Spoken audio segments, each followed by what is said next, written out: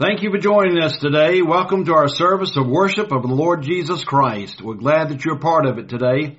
I'm hoping and praying that these restrictions that we're under right now will be lifted soon, that we could get back to meeting face to face again. We look forward to that, and I hope you do as well. I hope also that you're taking advantage of the new online giving that we have. If you go to the website, there's a blue bar. If you look on there, you'll find the online giving button. If you'll click that and then follow the prompts, it will lead you in the giving that you'll need to do. Also, if you feel more comfortable to continue to mail in your tithes or to drop them off at the church, you may do that. Please call to make sure that someone will be there before you drop off. But we're looking forward to you continue to worship with us, and we have all kinds of ideas going forward with some things that will be coming up, and we look forward to being able to share those with you too as we see when we'll get started back. Let's begin our worship today by turning to the Lord in prayer. Father, we do thank you for the privilege that we have to meet together. Thank you, Lord, for each one that has joined us today. And I pray that you would be a blessing unto them, both in the singing of the songs and the special music that we'll have, as well as in the preaching of the Word of God. Lord, we ask for your blessing through your Holy Spirit upon all of it. In Jesus' name, amen. Please join us now as we sing together. The singing will be led by Laura and Leah Holland, and we'll be singing When We All Get to Heaven, and then The Old Rugged Cross, followed by a special from the Schultz and Holland family entitled For All He's Done. Then we'll be back with you for the message. I'll see you then.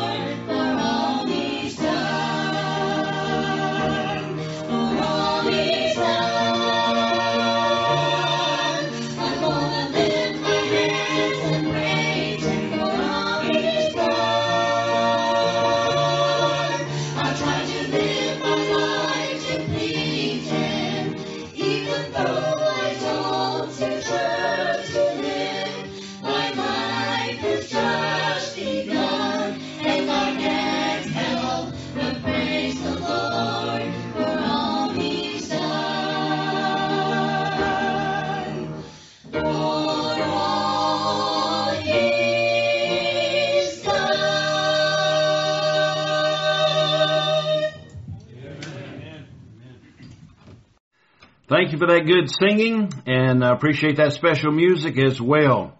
Please take your Bibles and turn with me to 1 John chapter 4. In 2011, I got an email from Calvin Covert. Thank you, Calvin. It told of a fifth grade teacher in a Christian school asked her class to look at TV commercials and see what they could use to communicate ideas or truths about God. Here are some of the results. God is like Coke. He's the real thing. He's like Ford. He's got a better idea. God is like Hallmark cards. He cares enough to send his very best. He is like Tide. He gets the stains out others leave behind. God is like General Electric. He brings good things to life. He's like Scotch tape. You can't see him, but you know he's there. God is like Allstate. You're in good hands with him. He's like VO5 hairspray. He holds through all kinds of weather, all kinds of trials. God is like Bounty. He's the quicker picker-upper. He's an encourager. He can handle the tough jobs and won't fall apart on you. And one of my favorites, I believe, is God is like Dial soap. Aren't you glad you have him? Don't you wish everybody did? Amen. I do. Those are some cute thoughts about who God is and what he is like. The reason I'm sharing them is because today's message I've entitled, God Is. And it describes what God is like.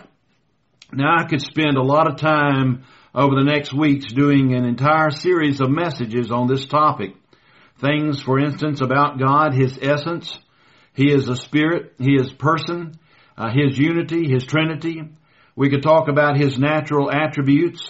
He is omniscient. He knows everything. He is omnipresent. He is present everywhere at the same time. He is omnipotent. He is all-powerful. He is also eternal, and he is immutable. He is unchangeable. We could talk about his moral attributes. God is holy, just, right. He is loving, merciful, gracious. All of these and many more could be shared about who God is. But I've chosen three things to emphasize today. Three truths about who God is, what he is like. Father, I pray that you would help me through your Holy Spirit to be able to share very clearly the truth you've laid upon my heart, and that we would understand not only what you are and what you're like, but in light of that, Lord, what we should be like. I pray that you would allow us to understand your scripture, and that we would have an open mind and heart to receive it. For us in Jesus' name we pray. Amen. First of all, as I want to look at the first topic, is God is love. That is probably most the well-known thing about God by the world around us. their understanding of that and what that means is totally messed up in some ways. But at the same time, I want us to understand what we're talking about. First of all, let's look at the word that is used in Scripture. There are several Greek words that are used for love, but only one of them primarily is used, that of God's love, and that is agape love. Agape love is sacrificial love. It's a love of choice. God chose to love us when we were unlovely. God chose to love us and to lay down His life for us. Jesus Christ died for us. God sent His only begotten Son for us. It is a love of choice. It is a sacrificial love. Specifically, it's defined, God's love is is that within God which moves Him to voluntarily give Himself and His gifts to people regardless of their merit or response. And that is true of what God is, as God is love. Now, God His fact that He is love is supported and stated and exemplified throughout all the Scripture. Here are some of the examples of it here in 1 John chapter 4. Matter of fact, a lot of this is in 1 John. 1 John 4 and verse 8, He that loveth not knoweth not God, for God is love. In 1 John 4:10, herein is love, not that we loved God, but that He loved us and sent His Son to be the propitiation for our sins. That word propitiation means satisfaction. God, through the Lord Jesus Christ, He satisfied everything that was necessary to pay for my sin and your sin when He died there on the cross. He showed and demonstrated His love by doing so. John 3:16, for God so loved the world that He gave His only begotten Son, that whosoever believeth in Him should not perish, but have everlasting life. God so loved this world, you and me, and all that's in it that we are.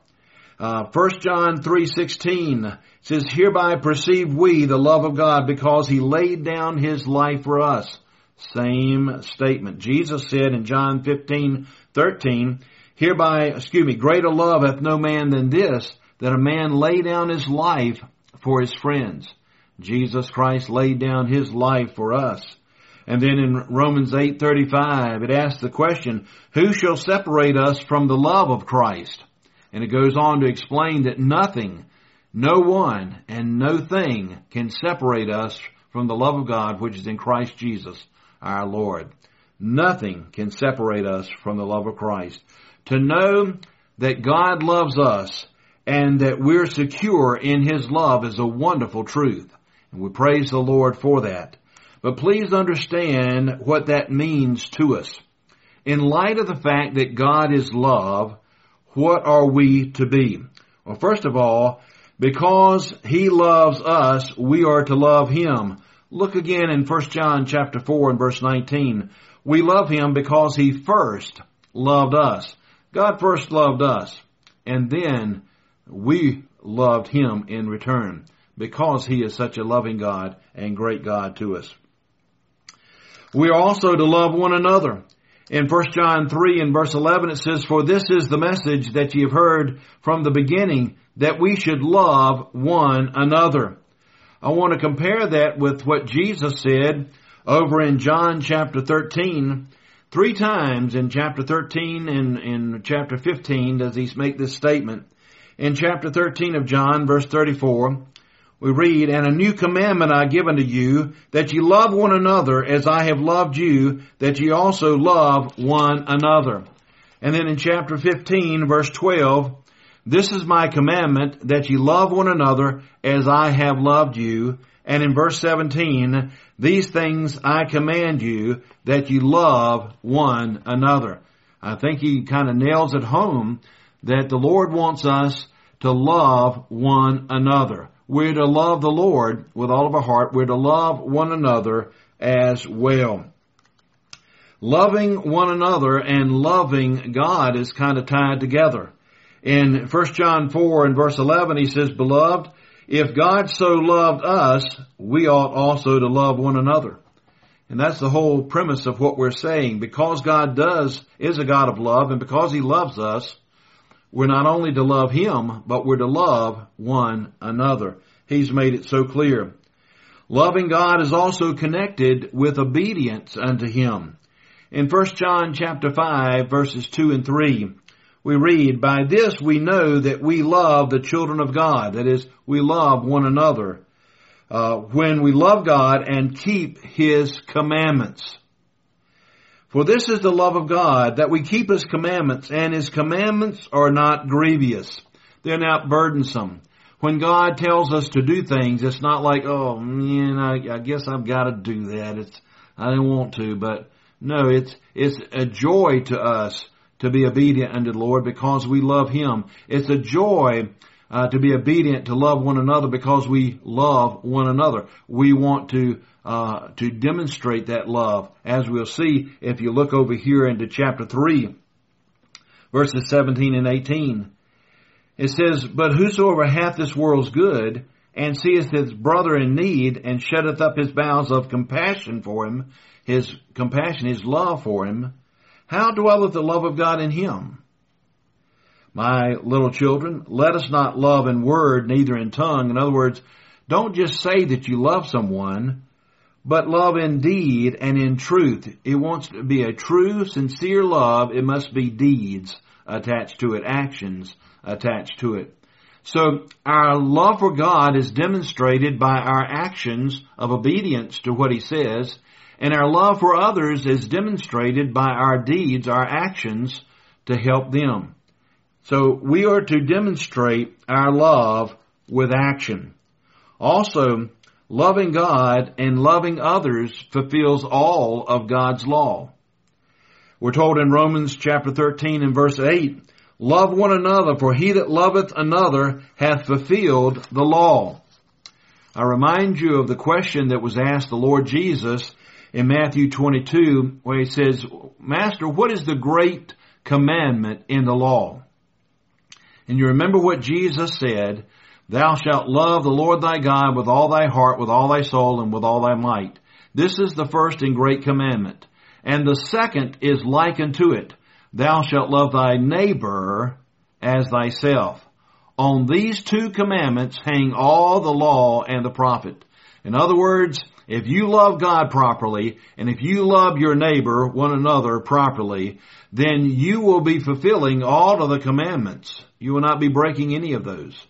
And we praise the Lord of love and the emphasis that God has placed upon it and the importance it is for us to understand and to be loving, truly loving of God and of others. We are to love God and demonstrate it with our obedience, and we're to love on others and demonstrate it by our actions of giving and helping unto them. God is love. Secondly, God is faithful. The Marines' motto for their code of conduct, both in battle and in their personal life, comes from the Latin "semper fidelis." It means they're always faithful. And it's a good motto and code of conduct, not just for the Marines, but for every one of us, especially as believers. Faithfulness is one of God's great characteristics. God's love is a faithful love. He has a faithful mercy and a faithful grace. Praise the Lord for the consistency of those things in our life. Faithfulness is exemplified by God throughout Scriptures, and is stated of Him as well. One of the great statements of His faithfulness is found in Lamentations 3 and verse 23, where it simply says, "Great is thy faithfulness." We sing about it, and we praise the Lord for it. God is faithful. In 1 Corinthians 10:13, "There hath no temptation taken you but such as is common to man. But God is faithful, who will not permit you to be tempted above that ye are able, but will with the temptation also make the way of escape." He is faithful. 1 Thessalonians 5:24, "Faithful is he that calleth you, who also will do it." In Revelation 19:11, at the second coming of the Lord Jesus Christ, "And I saw heaven open, and behold a white horse, and he that sat upon him was called Faithful and True." Jesus Christ, God, is faithful. We praise the Lord for it. But faithfulness is also required of us as believers. In 1 Corinthians chapter 4 and verse 2, it says, "Moreover, it is required in stewards that a man be found faithful." Now, a steward is simply someone that has been entrusted with the possessions of someone else. Now, God owns everything. He has given us everything that we have, our health, our ability, our mind to think, our talents, the opportunities we have in life, the things that we have done to make and gain possessions and money. All of these things have been given to us by God. They truly are God's possession. He has entrusted them unto us as stewards. And we are to handle those things in such a way that pleases Him. We are to do it faithfully as He would judge. And so we have faithfulness as explained and required of us as stewards. Also, it is looked for in disciples and followers of the Lord Jesus. Paul told Timothy in 2 Timothy 2:2, he said, "The things that thou hast heard of me among many witnesses, the same commit thou to faithful men, who shall be able to teach others also." He would look for faithful believers, faithful people that he could give the Word of God to so that they could in turn teach other people. Many of the disciples of Jesus were described as being faithful. In 1 Corinthians 4:17, it says, "Timothy, who is my beloved son and faithful in the Lord." Ephesians 6:21 talks of Tychicus, a beloved brother and faithful minister in the Lord. In Ephesians 1:1, Paul wrote to the church there, he says, to the faithful in Christ Jesus. In Hebrews chapter 11, we have all of these men and women of faith and faithfulness that are given as an example to us, as an encouragement to us, so that we would run the race that is set before us with consistency, with faithfulness, with endurance. All of these are reasons why we are to be faithful before the Lord. But there's another that I want you to think with me, to reason with me for a moment. Since one of the great characteristics of God, of Christ, is faithfulness, and since we are to be conformed to Christ's image, then God's example of faithfulness is for us to follow. We are to be faithful because He is faithful. Now, specifically, what does that look like? Faithfulness is, number one, being and behaving consistently in line with what God judges as correct. Being and behaving consistently in line with what God judges as correct.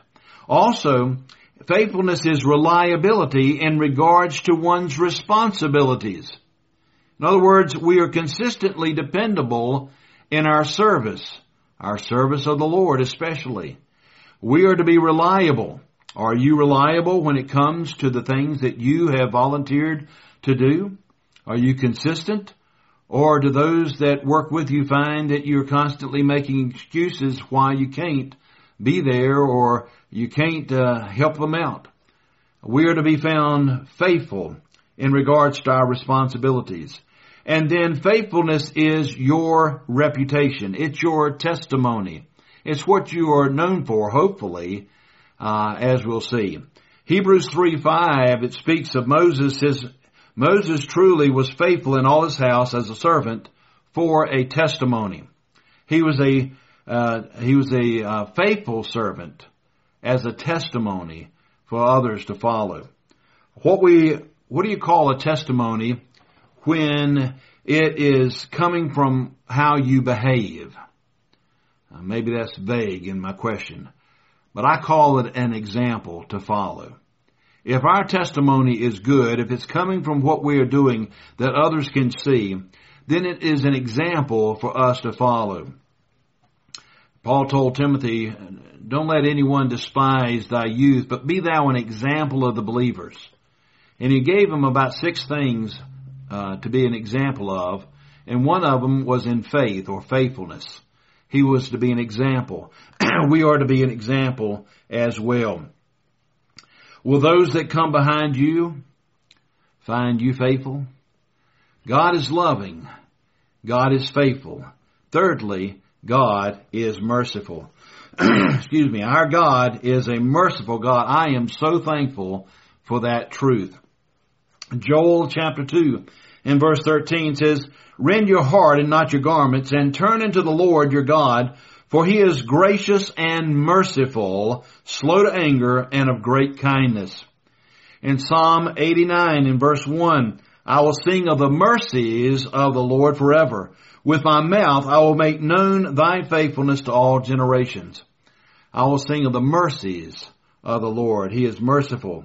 Lamentations 3:22 and 23 puts all three of these things we've looked at together.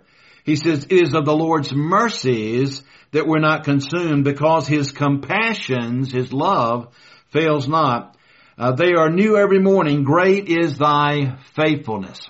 We have all three. God is a God of love. He is faithful, and he is a God of mercy. He is merciful. Praise the Lord for that. So what does that mean to us? Well, two things in particular. Number one, he doesn't give us judgment that our sin deserves. He is merciful. He is forgiving of us. I want you to take your Bibles and turn with me, please, over to Hebrews chapter 8. Hebrews chapter 8. In our adult Bible study on Sunday nights before we were social distanced with these restrictions, we were studying in the book of Hebrews, and we passed and studied this particular chapter. And one of the things that we learned that I want to point out is found in the last few verses.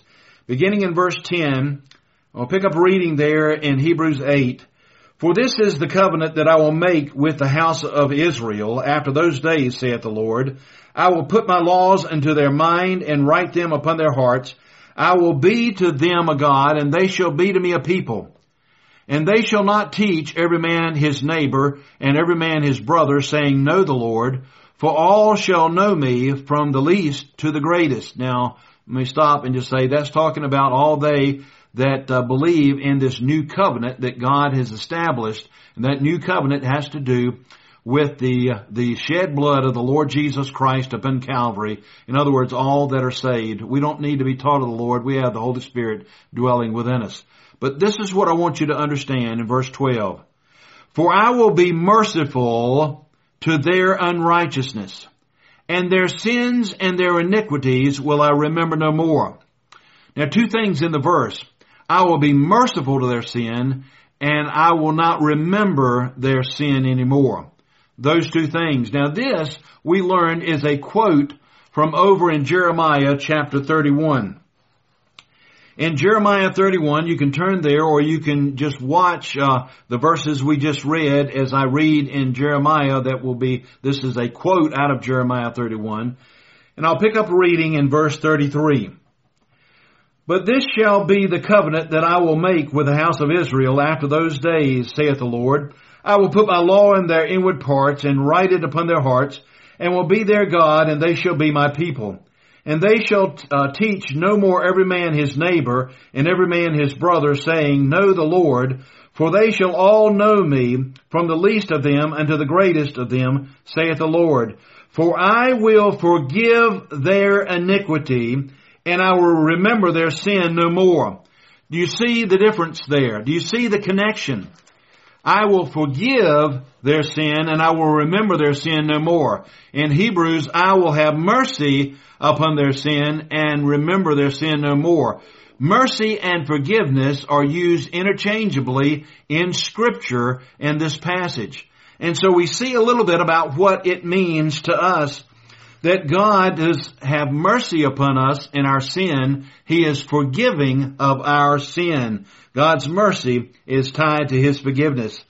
He's willing to forgive, and He's willing to remember our sin no more. Praise the Lord for that great truth.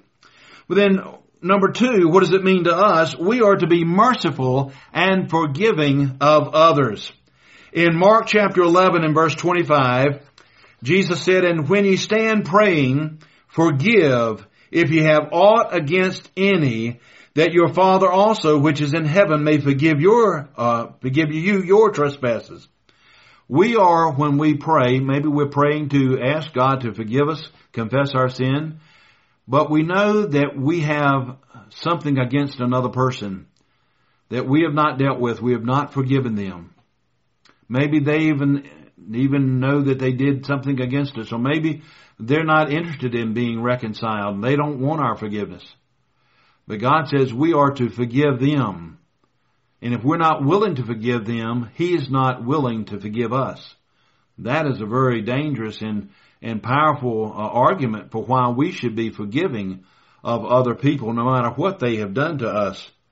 Colossians chapter 3 and verse 13 says, forbearing one another and forgiving one another. If any man have a quarrel against any, even as Christ forgave you, so also do ye.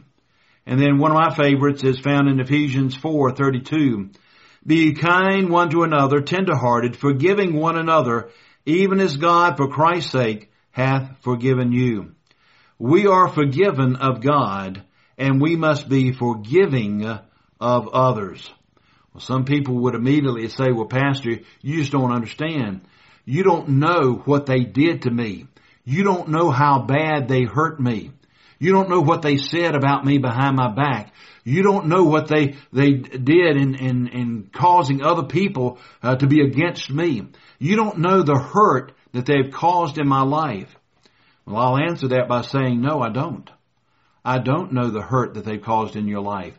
But I do know this, that their hurt is hardly nothing compared to the hurt that you have caused in God's heart because of your sin.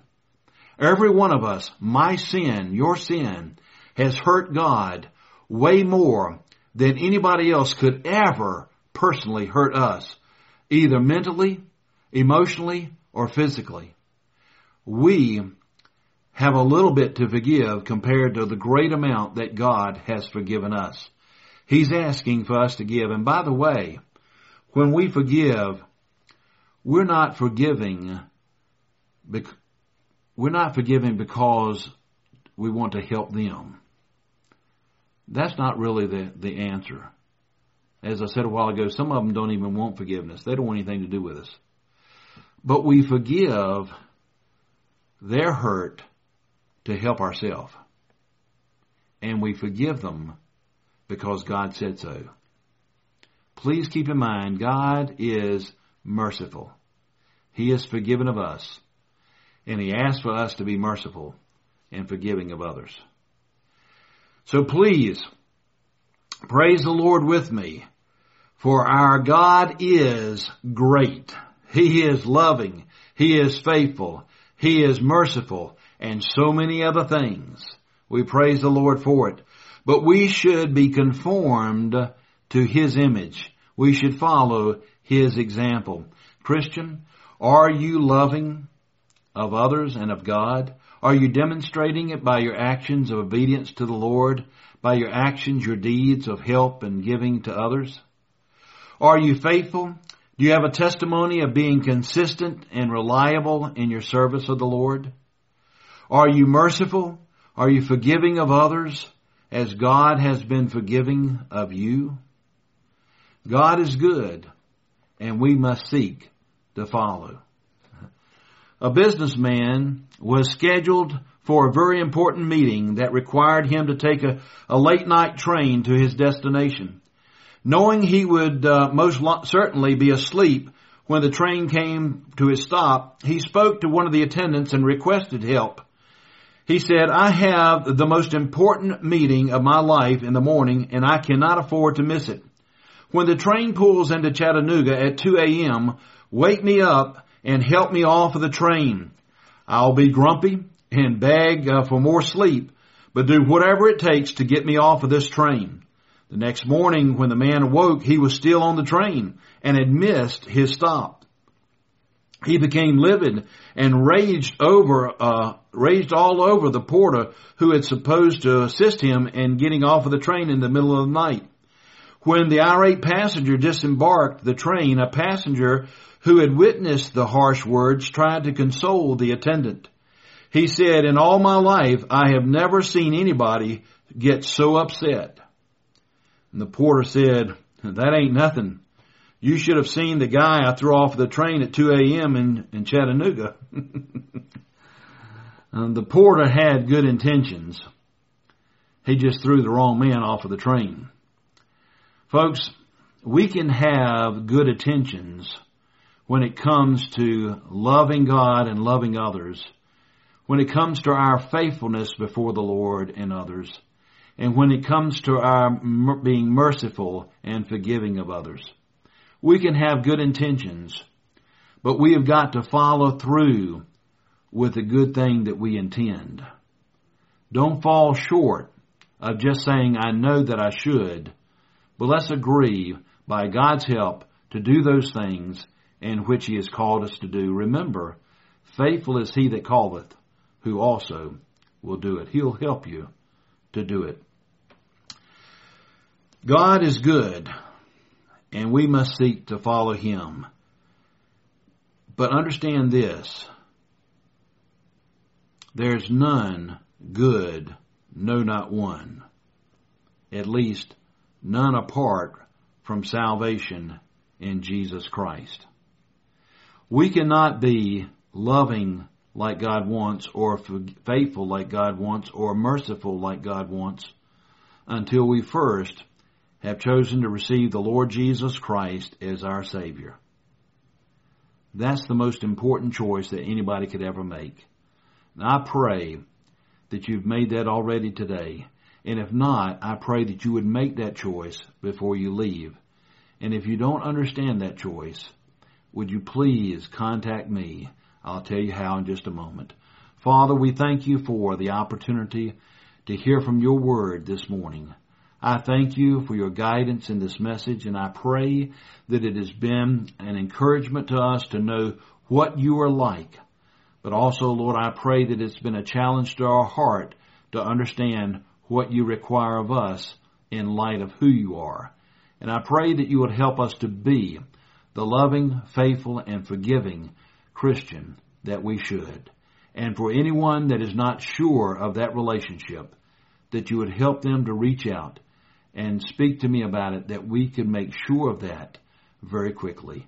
Thank you, and bless as we continue. In Jesus' name, amen. In contacting me, if you would like to know more about the Lord Jesus Christ and receiving Him as your Savior, you can call the church office at 804-379-8930.